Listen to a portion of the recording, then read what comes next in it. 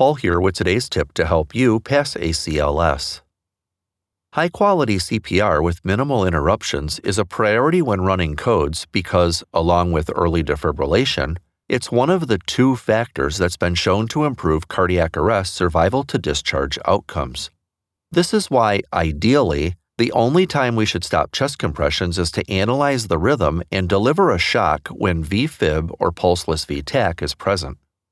Even then, interruptions to compression should last no longer than 10 seconds to help us maintain a chest compression fraction of at least 80%. But how do we know if high-quality, effective CPR is being performed? That is today's Pass ACLS tip topic. Listening to a tip daily for a few weeks before your class will help to cement the key concepts needed for you to pass your ACLS written exam and megacode. Push the plus, follow, or subscribe button in your listening app, or activate the Pass ACLS flash briefing skill on your Amazon Voice device so you don't miss upcoming tips. You can find additional ACLS-related resources at passacls.com. The purpose of CPR is to circulate oxygenated blood to the brain and other vital organs until the heart can start beating on its own.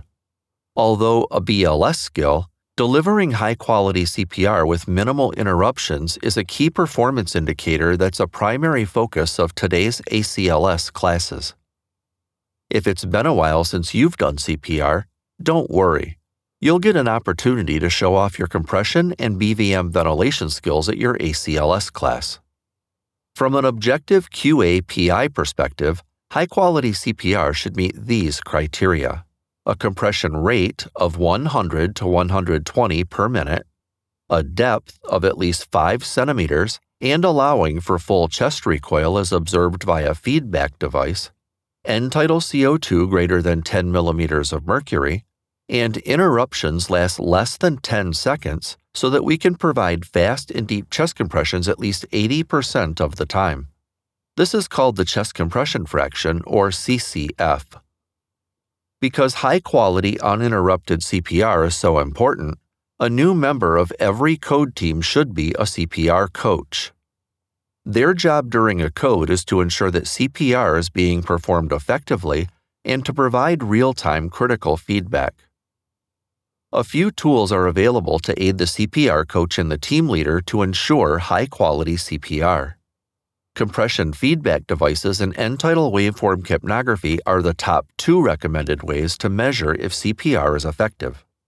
Real-time compression feedback devices come in a variety of shapes and sizes.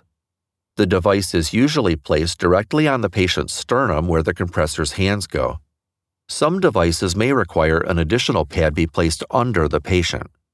Compression feedback devices measure compression rate, depth, and recoil to give a visual and/or audio feedback.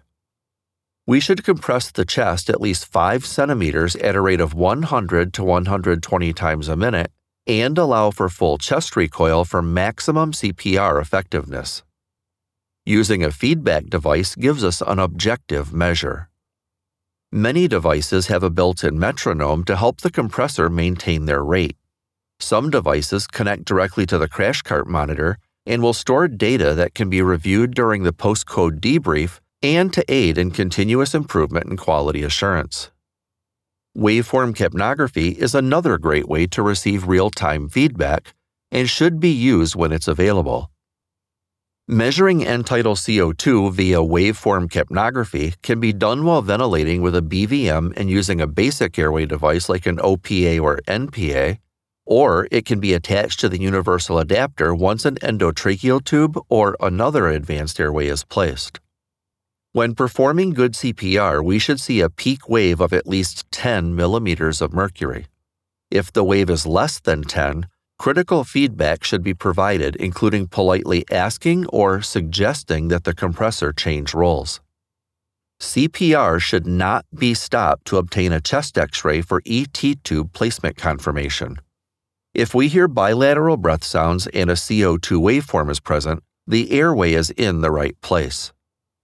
Placement of an advanced airway is not a priority during a code, but it does help us in achieving a higher chest compression fraction because chest compressions no longer need to pause for breaths.